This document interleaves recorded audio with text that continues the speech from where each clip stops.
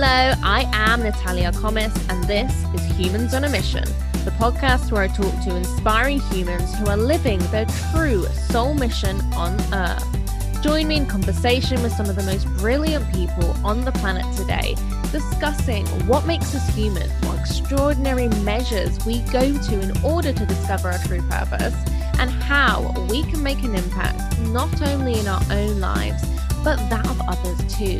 And who knows, perhaps you'll discover something magical about yourself in the process. I'm so excited to share this conversation with you all today. I'm always fascinated by how people explore their creativity and our humanity at the same time, and I feel like Ian Finch is a great example of this. Today, we're going to be hearing about Ian's adventures and his quest for finding happiness and connection through life's simple treasures. Today, we are talking to former Royal Marine Commando Ian Finch, who's an adventure and outdoor brand photographer, expedition guide and journalist who has been traveling to remote environments for over 10 years. Ian's desire to record, capture or lead expeditions in unfamiliar corners of the globe is driven by an urge to learn about traditions from the native cultures that call it home. His major expeditions or creative journeys are linked with this cultural thread or are part of his Traditions First Lifetime project. So, welcome, Ian. How are you today? I'm very good. Thank you for inviting me on. No worries. Thank you for being here.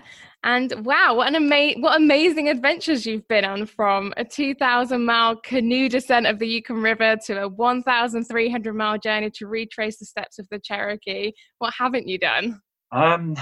Crikey. Yeah, there's still a lot of plans. I had so many journeys and ideas and stuff like that. It's sometimes overwhelming to think of all the stuff that I want to do, but I've got a lifetime to do it, so there's no rush. Ian, how did this all start? Where did your love of adventure and the outdoors come from?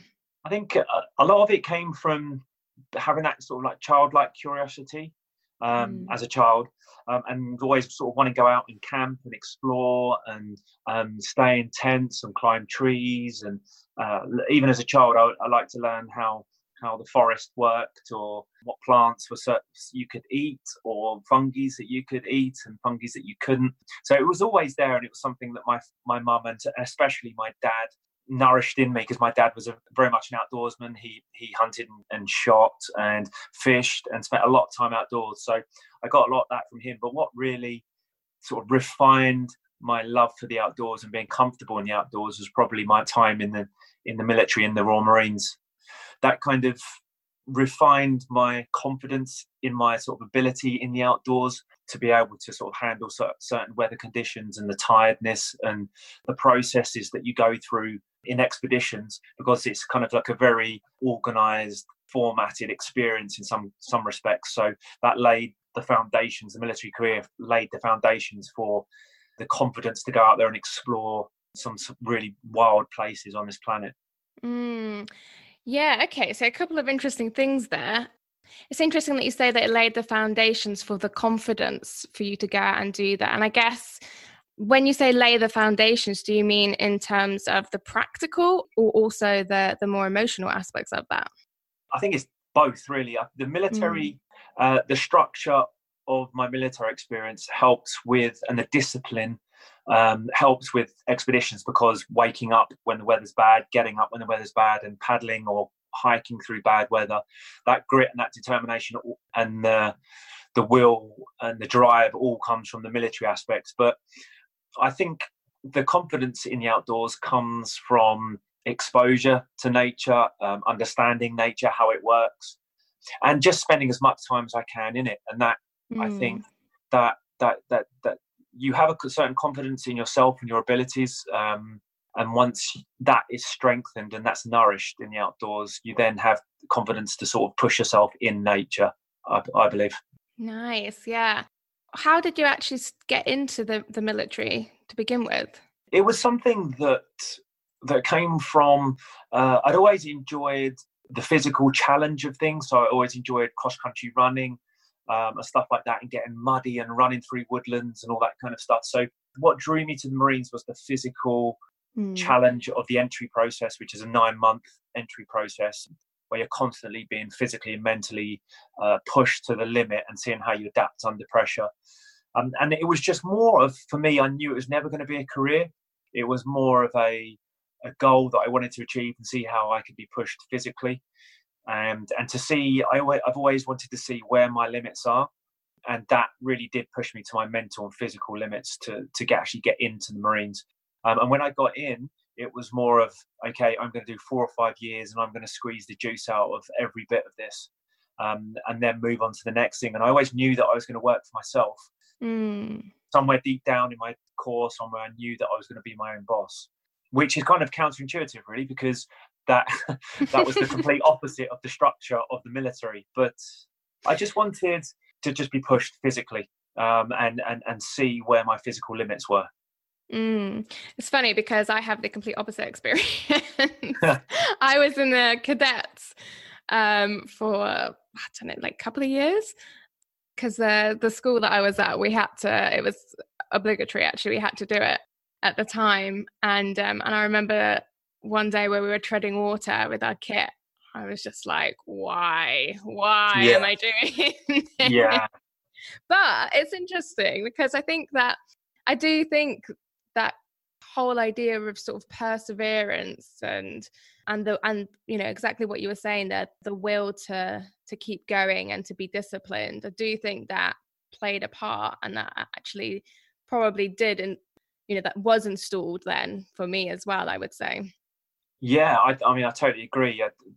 One of the things that rolls over from my approach to wanting to join the military and then moving into sort of my expedition framework was having a really clear end game to everything that I was doing. So in the Marines, it was like, just to get your green beret, which is the signification, that the beret that you wear when you finish training, and that was always on my radar every day. Which is, you shouldn't really do it, but what I did was I actually bought, before I joined the Marines, I bought a green beret and I put it on, and which really, you should not do that, because you should only wear one if you've actually earned the right to wear it. But what I wanted to do, the reason why I did it, was to visualize what it looks like with it on. And that was my kind of way of saying, right, you know, this is what I need to achieve, and I can visualize myself wearing it. And how that rolls over into the expedition world was seeing the end game of the expedition, sort of what's my reason, my passion, my drive for doing those expeditions. It was potentially could be to paddle 2,000 miles, or to tell the story of a people, or to reach a certain goal within that expedition. From the Marines to the expeditions, the thing that I really drew from all of those experiences is having a real clear vision and a clear goal of why I wanted to do those things, and then setting in process how I was going to do it. Yeah, that's really interesting. And I mean, that's essentially manifestation, isn't it? That's visualizing your end goal and getting there. And I mean, a lot of athletes do the same, don't they? They do. Yeah, I think it's very important.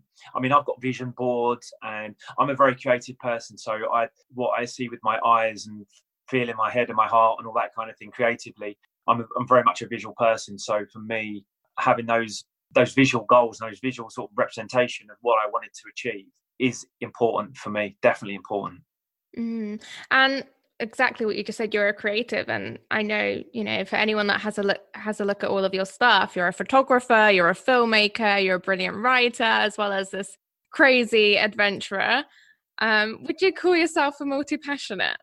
Definitely, yeah. I think it's a passion, and it's a poison at the same time, because I think if you're a creative, you know that the creativity is something you can't generally turn on and off. And generally my creativity comes when my eyes close, my head hits the pillow, which is an absolute curse. And I've been known to wake up at 4 a.m. and I've got a notepad by my bed, and I've written narratives to films, TV adverts. I've come up with expeditions, and I studied music and sound engineering when I left school. So everything to do with creativity is sometimes I found hard to channel. But when I found my love for the outdoors from you could say a spiritual perspective, it really helps me mentally and helps my health. When I found that kind of apex of creativity and being in the outdoors came together, that was when everything really started to happen for me, like from a personal perspective and from a career perspective as well. Yeah, because you really link everything up, don't you? It's, your photography and your filming and your writing, it's all linked to your time in the outdoors, really. Yeah. If I'm not everything I do in life is based around being outside. And if it's not, I generally think, how can I do this outdoors? So if I go, I need some sort of time off, or I need to come up with some ideas or anything, I'll just go. I've got a real old ancient woodland that's about 150 yards from my house, and it's beautiful with lots of old oak trees and sequoia and redwood trees in there. And it's not very big, but it just gives me the time to go out there and think and clear my head and sort of generate ideas. And my whole career is based around not only me being in the outdoors, but showing people the power of the outdoors, and also trying to encourage people to experience the outdoors in their own way, really. Yeah, I think we're both on the same page there, with being outside and walking and creativity. Do you think, or rather I should say, how do you think that being outdoors, being in nature affects our mental health? I think I can talk from my perspective how it helps me. Certainly, I think because the world that I live in terms of the creative world, there's so much stimulation in terms of editing pictures and then trying to come up with ideas and for films or photography projects. And there's always this external stimulation that is really, for me, sometimes overwhelming. And I think I'm like a classic sort of introvert at heart anyway. So my energy is gained from time in small groups, nature, being outdoors, time alone, maybe you could say. So for me, my energy is restored and gained by walking through nature, and sort of almost blocking out that external stimulation. So quite a lot of the time, if I go walking just around that local woodland, I'll leave my phone at home and I'll take a notepad or a pen, or I'll go without anything, and I'll just walk and think and listen. And that for me is like a restorative process to spend time in nature.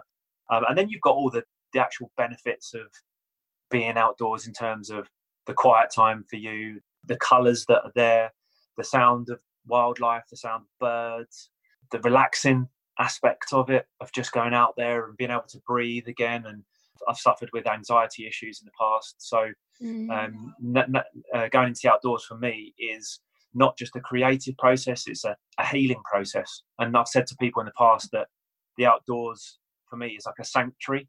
It's where I go to be my most creative, and it's where I go to heal at the same time.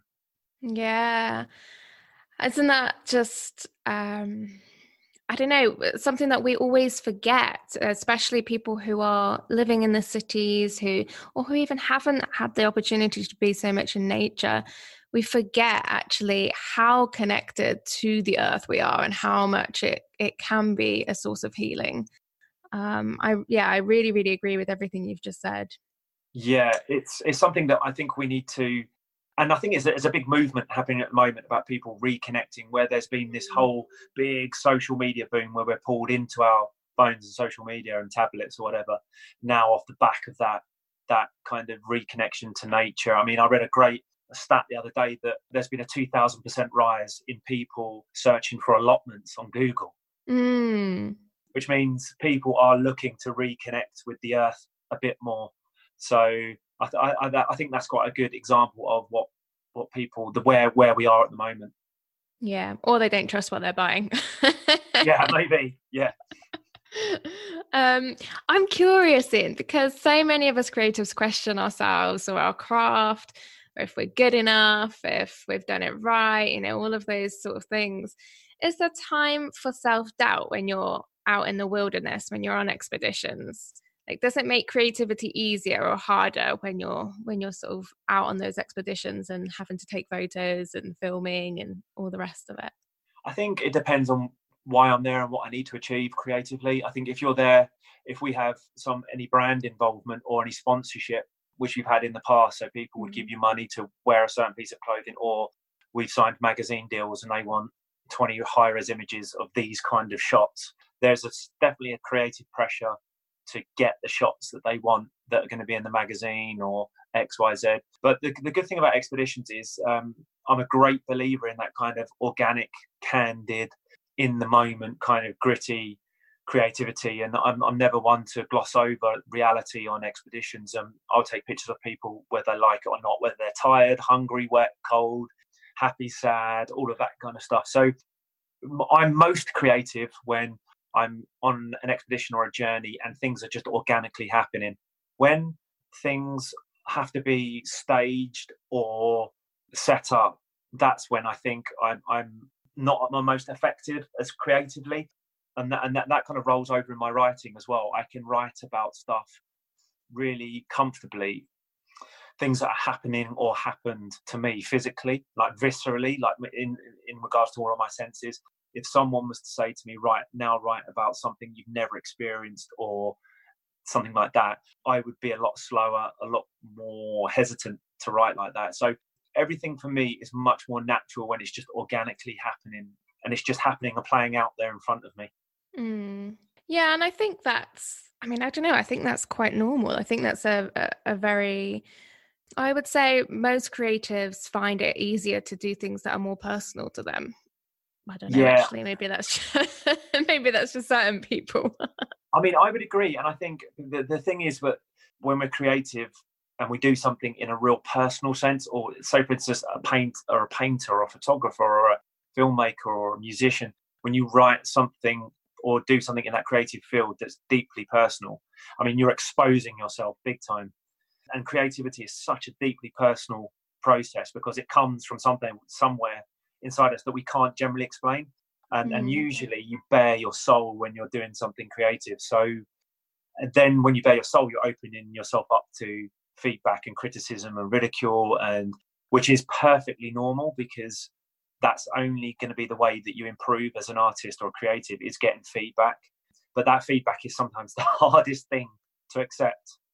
Oh my gosh, yes. I remember when I used to do painting, when I was studying, or even younger, when I used to live at home, I'd come down and be like, what do you think of this painting? And there'd obviously always be some kind of criticism, but not in a bad way. You sort of go, no, you don't understand, you don't know anything, you don't know what I mean or what I'm trying to say, and blah, blah, blah, blah.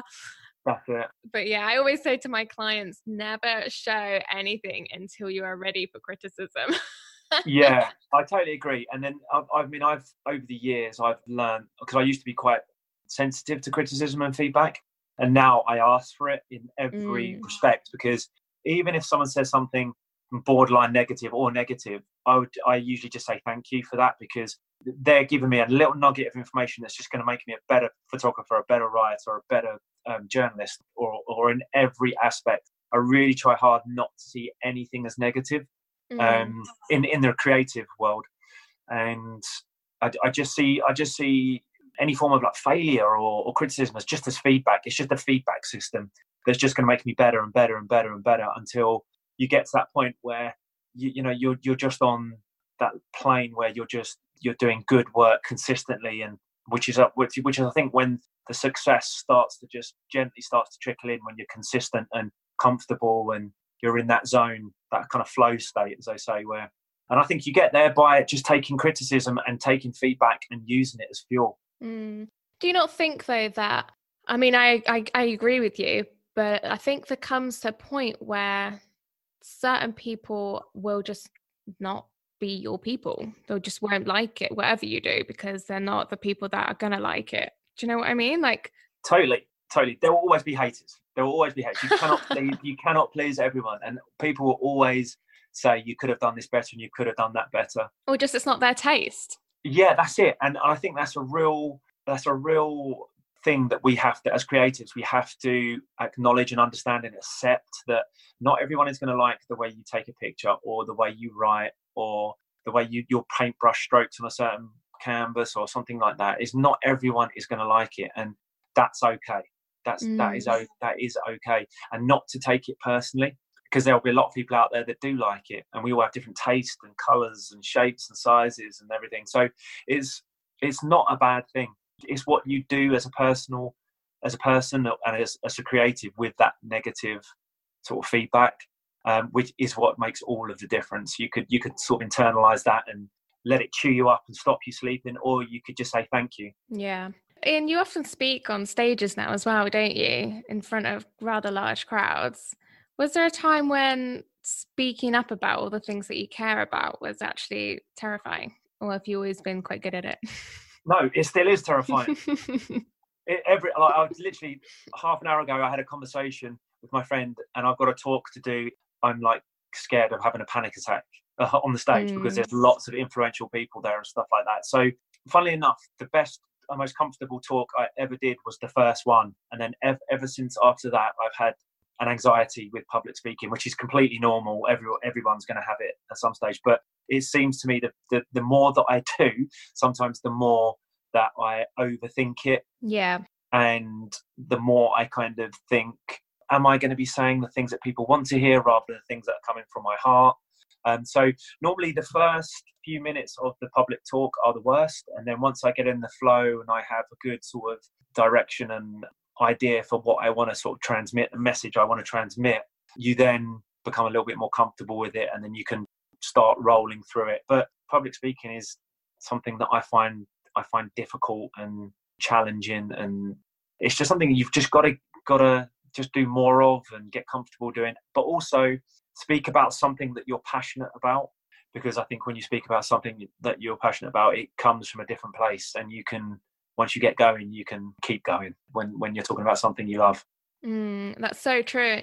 It's really funny that you just said that, because it's made me realize that I was exactly the same. I would used to do talks all the time, and I used to do workshops, and I literally wouldn't even think about it. And I just used to get up, and like half the time I'd make it up on the spot. Now I'm like, oh my God, I've got to prepare, got to do this, got to do that. So yeah, that's really funny. But I completely agree. If you care about what it is that you're standing up and talking about, it makes things so much easier and more fun. Yeah, that's it. I totally agree. And when I do my talks, I'm always trying to throw in some, not inspiration, but some encouragement for people to just go out there and enjoy the outdoors and to explore in their own way. And like my three mantras: entertain, educate, and inspire. So that's what I try to do with every public talk, is to throw a little bit of that in there with some nice imagery, and just encourage people just to get out there and see the world and explore it in their own special way. Let's talk a little bit about your expeditions, because I am excited about this. Now, most of your expeditions and your Traditions First project look at old traditions and what is being done to preserve them, right? Why are you so passionate about this? I've thought about this a lot, and it's something that definitely comes from my childhood. Like when I was growing up, my dad was very much into history and archaeology and anthropology and all that kind of stuff. And I grew up in a house where my dad would have books on Native Americans and Native American like arrowheads and all sorts of historical artifacts and Inuit paintings and everything. So I grew up with that subliminal thing around me, which at the time I don't think I really understood. But my dad had a book once which was by a 1920s photographer called Edward Curtis, and he put together, I think it's like 25,000 pictures of every Native American tribe in the 1920s, and he spent something like 10 years or something like that going around all the Native American tribes at the time when the Western expansion was happening, and so there was a lot of uncertainty of what was happening in the tribes and America as a whole. So this chap called Edward Curtis spent all this time photographing them in this beautiful way. He used these plate photograph techniques that were just incredible. And I used to look through this book and just look at these photos and just be in awe of these photos, the regalia that the Native American people wore, and also their approach to nature, which was very respectful and understanding, and nature was never for their greeds, it was always for their needs. They never took more than what they needed from nature, and there was just this overall beautiful respect for the cycle of the seasons and how humans played their role with wildlife in that cycle of the seasons. And I just fell in love with that. At that time, I didn't understand it. I don't think. I just was interested in it. And then when I went into expeditions, I just found that I wanted to learn and meet the people from these remote regions. I wanted to meet the people that called it home, and I wanted to understand potentially a simple way of living that was more connected to nature from a wildlife perspective, from a food perspective, from a spiritual perspective. And I think nowadays, when I look back, I was looking for more, and still am looking for a more simple way to live. And the funny thing is that the cabinet that had all of these artifacts and historical things in that my dad kept, he still has this cabinet. And now when I go on my trips, I bring stuff back to add to that cabinet.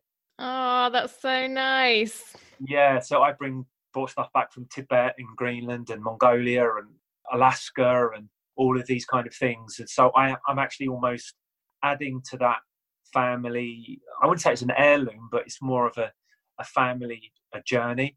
It's a tradition in a way, isn't it? It's a Yeah. family tradition of your own. Yeah.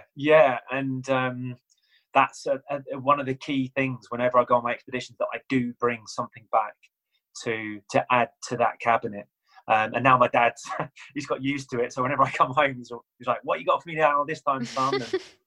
But I always try to bring back something special, unique, different from that native culture. And it can be anything from a Tibetan prayer wheel or to an orca tooth that's been carved by like an Inuit lady. Or so I think it all stems from the relationship with my father and his interest and his love, and how that kind of permeated my childhood. And that connection to simplicity, nature, life, landscape, wildlife, and that whole cycle of everything, how it all moves together. And every trip that I do has all of those components together. What strikes me about this, Ian, is everything about what you were just saying made me feel like, well, that's because you're an artist. That's because you're a creative. In my opinion, okay, there's two types of people that go on expeditions. There's people that go on expeditions for themselves. Yeah, totally. And then there's people that go on expeditions for something bigger than themselves. Yeah, definitely. And I feel like the way that you were just describing that is definitely the latter. But even more than that, it's a project. It's an artistic project to an extent, because you're exploring your curiosity, like you were saying at the beginning, and creating something from it, and constantly evolving and adding to that. Like, there's a lot of layers there. Yeah, there's so many layers, and it took me a while to work that out in terms creatively when I approach these projects, because first and foremost is the story. I don't go in or I don't go on an expedition or come up with an idea for an expedition thinking I want to take a photograph of that person or that mountain or that river. It's more of, right, what story would I love to tell? And that story is something that has to give me goosebumps and has to make me feel emotive when I'm talking about it, and it has to strike those chords, because if it doesn't strike those chords, all of that time and all of that money, and believe me, the expedition world, you're not going to get rich. The time and thousands of pounds that you put into it is your own time and your own money. What I really enjoy telling people who ask about expeditions is the fact that you spend thousands of pounds of your own money doing them. You take 3 months off. You don't earn any money for 3 months. You pay bills for 3 months, and then you come home and still have got to survive and get back into work and X, Y, Z. And that's the reality of it. But I think when you go on these journeys, all of that is nothing, because you have this deep desire to tell a story of a group of people or a landscape or a relationship between all of those things. And I think that transcends money, time, loss of money. You move into that kind of whole experience field where the experience and the knowledge and the wisdom and the learning and the physical and spiritual aspect of the whole experience is priceless. It's beyond money. And I found that because I feel that I've been very lucky enough to have that insight in my own life, and had the lucky enough to have the courage to just push on and not care about money and debt and that kind of stuff, because there has been a time when you do spend a lot of your own money and you are a little bit of debt. That I've been lucky enough to go and do these things, and I feel that when I come back off these trips, I want to do the story and the people justice by telling a great story and encouraging people to, just to try and do their own thing, go and find their own thing that they're passionate about and go and explore that and not worry about time, money, commitment, and things that tend to hold people back, which are generally those three things. Yeah, so true. And I think that it definitely comes back to what you were saying at the beginning in terms of confidence and curiosity at the beginning, doesn't it? And then having the courage to push through all of the things that society tells us that we should be doing. Oh, definitely. Someone asked me this really interesting question the other day. They said, what is the biggest sacrifice I've ever made to get where I am? So I rent at the moment. I don't own a home, and it's always been one of my dreams to own my own home. But mentally, in my mind, calculated all the money I'd spent on all of my expeditions, and I could have quite easily put a deposit down on a house. So deep down, I've sacrificed all of these experiences for my own home. But I'm a great believer in timing, and when the time and the universe says it's the right time for you to own your own home, that'll be the time. And when the time comes for me to possibly slow down a little bit and focus on my home life a little bit more, that time will come. But I've just got to trust that the feelings that I'm having and the momentum that I'm building and the creative journeys that I go on are all happening at the right time and for the right reason. Yes. But that takes a lot of trust. Faith and trust, definitely. What do you feel like maybe you've learned from all of this? What have you learned from the experiences and the adventures that you've been on and the people that you've met? What's been the biggest learning that you have had? Crikey, that's a tough question. Even though it's a simple question, that's a tough question because there's so much. I think it's my desire to live a much more simple life. I've definitely found myself as a person out on these trips in terms of the person that I am. I think before I went on these trips, I was caught up in a lot of rhythm and rush of city life. I lived in London. I did a job where I worked insane hours and okay money, but I needed more, and I knew deep down I needed more and I wanted more. And when I went on one of these expeditions, I came back and quit a job, which I did 2 jobs at the time, but I came back and quit a job that gave me like 25 grand a year. So when I came back, I didn't have that job to force myself into this world to make something happen into the creative and adventure world. But the expeditions and all my time outdoors has just taught me that I just love being outdoors. I want to live more simply. I can be very happy by living a more simple life, and that I want to be and need to be connected to nature every day in some capacity, and I need to be creative within that framework as well. Do you think that with each adventure that you've changed a little bit? Yeah, definitely. It's definitely slowed me down. It's broadened my horizons. It's broadened my awareness of people and culture, social issues, cultural issues. It's definitely environmental and climate issues, because a lot of the places that I've been to are remote regions where indigenous groups or native groups are still linked to the landscape as a way of living, as a way of food, spiritual nourishment. So now that the climate is changing in many ways, the people can't live off the land anymore, so they're pushed into certain other aspects, and that's affecting the cultures as a whole. So that's really broadening my awareness of those cultural and environmental issues. And how it's changed me, it's just slowed me down. It's made me more grateful as a person that I'm able to do what I do.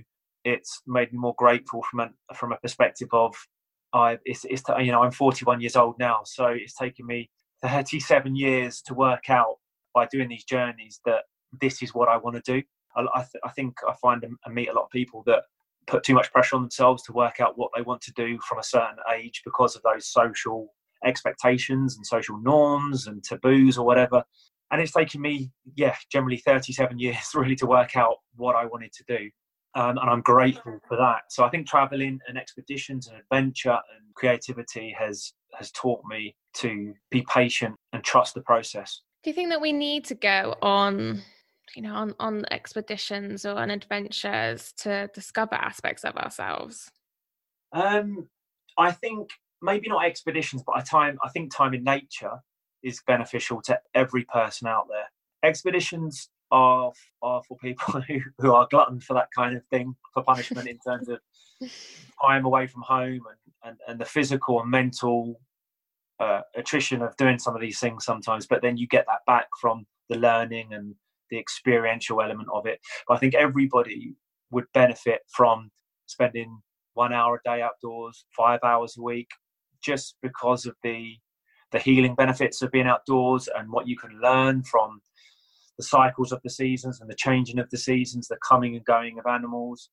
Because I think when you learn about nature and you understand it, or you have a little bit more understanding of how nature works and what it can do for you, you then care a little bit more about nature. And I think when you care about it, you respect it. And then I think when you respect it and understand it, you then have that duty of care to protect it. And I think when we get to that stage where we really want to protect the outdoors, we can make some pretty incredible changes, not just locally, but globally. I completely agree. And I think it's so important to spend time in nature and to realize how connected, intrinsically connected we are to it without really knowing half the time. Do you think, it's something that you said earlier about all of the people and the communities and the traditions that you've come across, do you think that there's a common thread that links all of these different places and the people and the traditions that you found? Oh, that's a good question. Yeah, I definitely think there's something that connects all of them, and that is their love and respect and desire to protect the landscape that they live on. And their respect for it is just, it goes beyond the people and the group. It's a spiritual, historical aspect of these cultures, that the way they perceive nature is not something that they go into, it's something that they are part of as people. And their view of how they harvest animals and fruits and the bounty of nature, they only take when they can. Nowadays it's sometimes slightly different because of restrictions of what they can and can't take from the landscape, but they would only take what they need, rather than they would never take enough to last all of this certain time. They would go out and fish every day or hunt every day. And I love the way they use the word harvest. So when they go into the landscape to harvest an animal or a fruit, they use the terminology harvest in respect to the fact that when they harvest it from the landscape, it will return next year like a crop. So if they were to harvest the salmon from the river, or they would harvest a moose from the landscape, or they harvest a berry from another part of the landscape, it would then return next year. And it's not just a word that comes from the mouth. It's a spiritual approach that they have with the landscape. But now, obviously, with things changing, where there's commercial fisheries, restrictions on what fish can and can't be taken from rivers, the communities are slightly changing, and their approach to the landscape is slightly changing. So at certain times of the year they can take fish, and then sometimes they can't take fish. So they would then be pushed into these small community shops that are opening up in these tribal villages. And then obviously in these shops there is processed food, sugars, fats, all of this kind of modern processed food. So diabetes is on the rise, and all of those things that come with modern processed food. So the closer these indigenous groups and native groups stay to the landscape, I would imagine the more happier they are.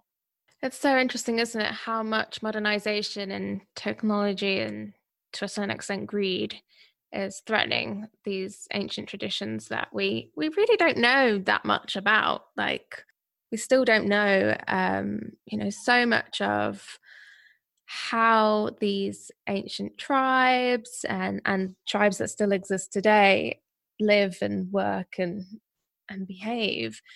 And it's interesting what you were saying about harvesting and certain times of year, and then now that there's these restrictions in place. And I would imagine, and I hope I'm wrong, but I would imagine that their restrictions don't take into account, you know, what time of year they hunt for certain things and why, and their actual traditions around that. Yeah. So when I was on the Yukon, there was so in the north, historically, from what I've learned, they could take the fish from the river at any point in time. They would just do it because there was no ownership of land. The land was nature, and the people were nature, and there was never a this is my land, this is your land. There were territories and sort of tribal regions, but it was never, from what I understood, there was never a restriction on what they could and can take. Now, because of commercial fishing out in the Bering Sea, they're limiting the number of salmon that are coming into the Yukon River to spawn. So the Yukon River, I think it's the longest salmon run in the world, about 3,000 miles, where the salmon come in to the Yukon River and then go to their spawning grounds up in the source of the river in Canada. So now, because of the commercial fishing, it's limiting the salmon that are coming into the river. And as a result of that, the wildlife fish and game in the US are saying to the native people that still live along the whole length of the Yukon, yes, you can take fish from the river, but you can only take it on Saturday between 6 and 5, and you can only use this net to catch this size fish. So wow.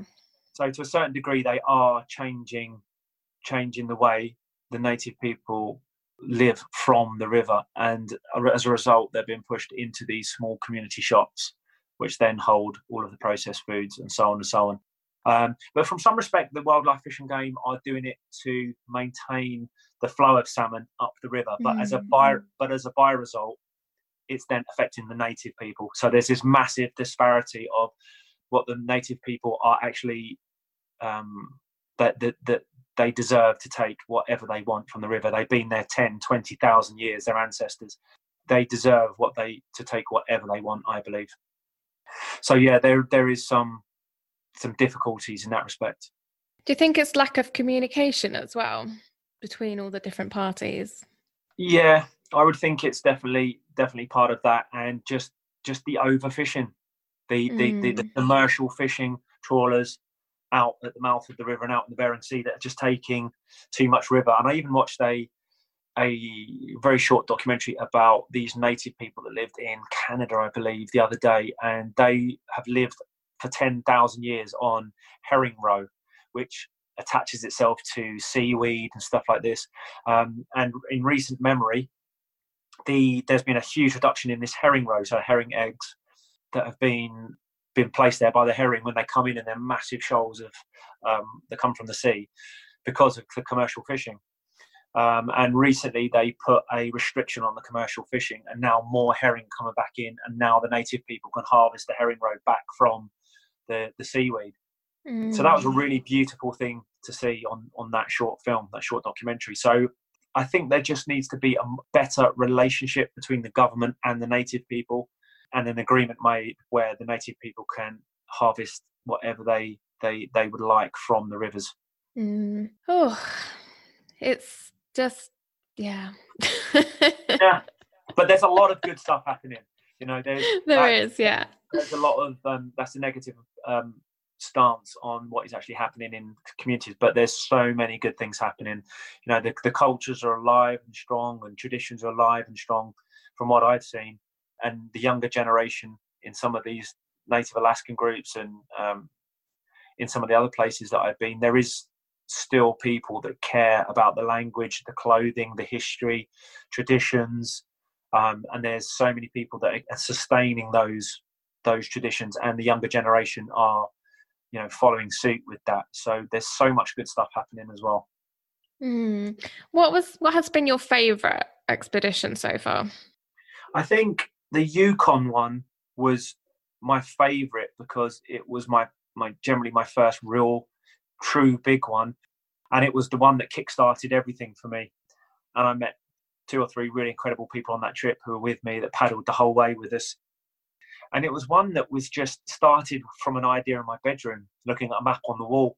So it was the one that really kick-started it all for me. So I kind of look upon that quite fondly. And it was the one where I thought, yeah, I can do big stuff like this and transmit a really good story afterwards.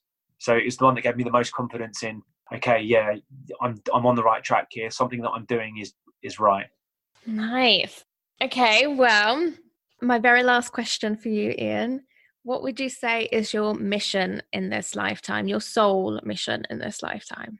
My sole mission, wow. I think it is to be a storyteller, be a written storyteller, a visual storyteller, to tell the story of cultures, landscapes, people, and how the two historically intertwine, but also to inspire and educate and entertain people to go out there and find adventure and explore the world from their own personal perspective. Okay, I lied. Last question. How would you love the world to be in 50 years' time? What would you love to happen and love to see? I would like the world to be a peaceful place, a place where everybody is more connected to nature and the outdoors in a way that they're, it's from a holistic benefit. So they know that being time in the outdoors is a desire for the human soul, that nature and encouraging people into nature is part of school curriculum. I would love that. So we encourage more children, and children allowed to be children in the outdoors, and we teach them how to protect the environment and how to care for the environment. How the world to be a place where we use better resources for energy and electricity, and where we stop the global sort of crisis, climate crisis, and we find more sustainable ways to fuel industry and the planet and homes and all of that kind of thing. And also some of the cultures and some of the people, the remote cultures, and some of those people I've met, that their traditions are still as strong as they were 1,000 years ago. And the skills and the knowledge and the wisdom from those people is being passed down because people want to learn and people want to sustain that knowledge. Yeah, that's my vision for the world in 50 years' time. Nice. Oh my gosh, I could go on forever, but I won't, because there's loads more questions I want to ask. Tell us what your next project or adventure is, Ian. Wow. So my next project it's another big one, believe it or not. Surprise, surprise. So in July, I'm going to be on an island off the coast of Australia called Groote Eylandt. And it's an Aboriginal island where there's been Aboriginal people living there for 10,000 years, I think. And this project is to learn about Aboriginal dream tracks and songlines. Now, these dream tracks and songlines are almost like spiritual pathways and trails that travel across the whole of Australia and every place an Aboriginal tribe or a family has settled. And when an Aboriginal tribal member dies or a family member dies, a song is associated with that person. So a song is written and sung and associated with that person. And when they sing the song spiritually, or like I guess you could say mystically, travels up and down these specific songlines for eternity. And when they sing the songs, it's kind of remembering and respecting the person who the song is attached to. So I'm going to be working with an anthropologist in Australia on this island for a month, and I'm going to be photographing and actually walking one of these songlines. So the most incredible aspect of this whole trip is the fact that no person has ever walked it other than an Aboriginal person. So this track doesn't exist on the ground or anything. So we've had to map the route of the songline, which follows two rivers. And I'm going to be walking it with 5 young Aborigine guys. And when we follow the route, we're going to be recording GPS data of the route. And we're also going to be training the 5 young Aboriginal guys to then re-walk the route with Aboriginal people when I'm gone. So we're going to create an actual official, what we're going to call a trans-plateau crossing of the island. So Aboriginal people can actually walk the songline safely and respect their ancestors and sing the songs of their ancestors. So not only is it going to be an adventure, it's going to be something that we give back and leave behind, so they can then follow that and continue that tradition of that songline, which hasn't been walked, I think, in 80 years. absolutely fascinating. I am Yeah. so interested in this. I'm really struggling to understand the like how does anybody know the root of the song line? Like is the song line like as in physical root, or is it more like an energetic, almost like I'm imagining the, like the, oh gosh, the lights in Iceland, for example, the Northern Lights? There's actually maps. So I've got maps of the song lines that go through Eastern Australia and this island itself. And these lines connect communities, they like Aboriginal communities and everything. And the map that I've got is a tribal land commission map of the song lines that's come from the Aboriginal community that I'm going to be walking through. So it's a invisible spiritual dream track that doesn't really exist in any form as such. So it comes from the Aboriginal approach where it's called dreaming, where when they sing the song, they kind of re-energize the spirit of their ancestor, and then by singing the song, the ancestor travels along this respective song line, which is associated with a certain tribe. Oh my gosh, Ian, I have got so many questions about this. I feel like this is like a It's whole other unbelievable. episode. It is. It is. And one of the crazy things is that the anthropologist that I'm going to be working with, he's not going to be walking it with me, so I'm going to be walking it on my own and with another photographer. We've got permission to use a helicopter, and whenever along this route, apparently there's Aboriginal tradition that there's undiscovered cave paintings. So when I find the cave paintings, or if I find the cave paintings, I've got a GPS, like geotag where they are, and then they're going to fly in an elder who will then bless the painting and understand it, and then decipher it as we find it.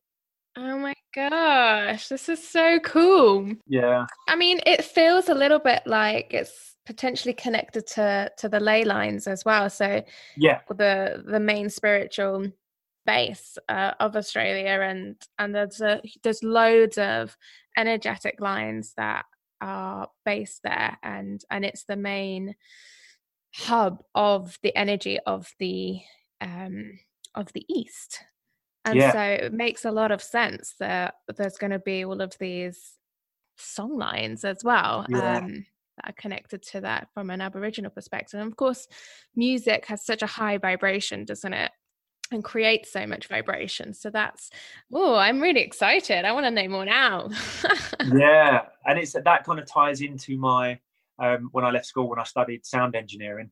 I've always had an affiliation with tribal music, and that's kind of how this project came to be. Was the fact that I found, which was purely by happenstance, was just I read an article from the Smithsonian Institute about this lady who was doing a hand. She had sand in her hand, and she was doing a painting on the floor with sand, different coloured sands. And I thought, oh, that's Aboriginal. I thought I'll read this article, and in the article they were saying that she was drawing a song line from her tribe. So I then Googled it, and there's like one or two lines on Wikipedia. So there's zero information on Wikipedia about these things. And yeah, even when I was in Alaska and some other places, Indonesia, where I had this deep affiliation with tribal music, and it definitely goes back to when I studied music when I left school. So I've on my vision board at home, I've got one of the things is I travel to a tribe and record their music. And so what I've had to sort of really put to this anthropologist is, please, can I record some of these songs? And I had a Skype call with him a couple of days ago, and we've recently had permission to make actually the audio recordings of these actual songs that they sing. So yeah, that's going to be incredible. So there's a massive core element, which is about the music and the actual song lines, but now it's kind of grown into this, okay, now we're going to walk the route, record the route, and train these other Aboriginal guys to continue to keep the route open for people. So it's kind of started in one thing and then grown into something big. But I'm trying all my efforts to pitch this to National Geographic, because I think this has got enough legs to potentially be featured by Nat Geo. So Definitely. Well, I feel like it's exactly what you said, your 3 themes for your talks. It's definitely that, isn't it? It's like the inspiration, the education, and what was the third one? inspire, educate, and entertain. Yeah, exactly. Those 3 things are right there. Yeah. Yeah. Well, I'm really excited to find out more. You'll have to let us know when you're back and you've got it all together. But I also love that, the fact that you are creating something that then the Aborigines can harness and take forwards and even, use and create more from. I think that's really lovely. Yeah, and the interesting thing is the island itself has no tourism, so they're going to hope this trans-plateau route will bring people into the island to be able to walk this route and sort of connect a little bit closer with Aboriginal culture from a real adventure perspective and outdoors perspective, and then that will effectively will bring in some money and into the local economy for the young guys that are actually out there at the moment not doing a huge amount because the working opportunities out there aren't substantial. So this could be the start of something where they bring in a small economy into the island, because the only economy coming out of the island, sadly, is a big manganese mining project, which I'm going to sort of touch on and delve into a little bit how that's affecting the environment and everything while I'm there. But yeah, so I'm just hoping that it will just shed light on this individual songline, and hopefully people might come in the future and walk it and experience a little bit of the culture as I will. I think that's so lovely, and it really does feel like you really care about all of the expeditions that you've been on, and that there's always some kind of positive impact. And I think that's so important, especially when we're going into environments and situations and and cultures that aren't our own, that it's important to give back in some way, or to at least leave a positive trace. And that's something that I found actually I've struggled with a little bit in the past in terms of what can I give back. Because when you go into certain communities, as an example on the Yukon, and someone says for you to speak to this elder who's got all of these beautiful stories and a dictionary that's taken her 50 years to write and everything, and she's spending 5 hours with you telling you about all of this, and we're filming those people, it's kind of like, what can I give back for all of this time and knowledge and wisdom that you've given me? And that's something I battled with in the past, really, that what can I give back? So when I did come back from the Yukon expedition, I wrote letters to them and sent photos that we had taken together with the people. But also, I think one of the things I can give back is to just share the story of there's traditions and stuff like that, and there's people out there that are living a certain way and still connected to nature, or are going through certain cultural, social issues. And the fact that you're raising awareness and telling a story of a group of people that might not have been otherwise. Yeah, I completely agree. It's the storytelling, isn't it? That's a huge part of the impact of sharing that, and hoping that will make a difference in some way. Definitely. And I'm always trying to find ways that I can give back. And the whole the Aborigine story and project, where all of the photos and the music that I record and the photos that I get, I'm going to then put them into a package and then send everything to the people.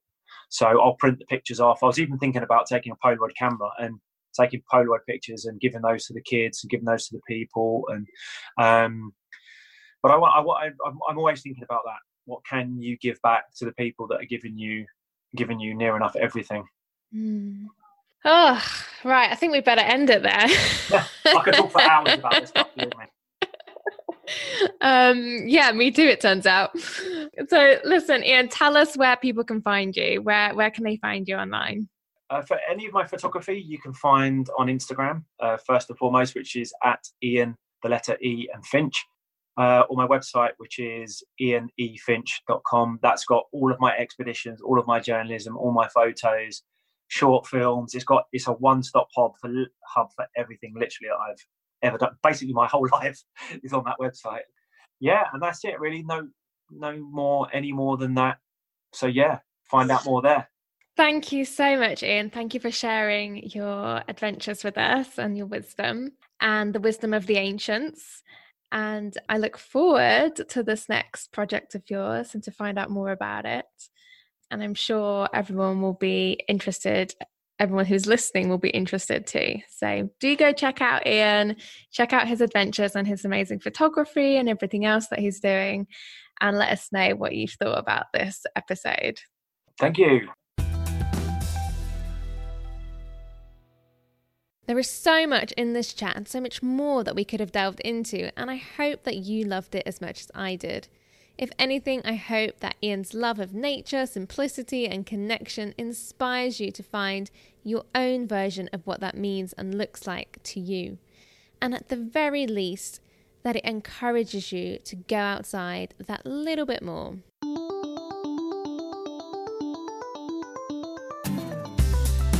Thank you for listening to the Humans on a Mission podcast. I always love hearing your thoughts or how the episode may have inspired you. So please do share. You can do so by joining me in the Humans on a Mission Facebook group or hit me up on Instagram at Natalia Comis. And if you are looking to find your soul mission, do head over to my website, nataliacomis.com, and download your free Discover Your Mission workbook to get you started.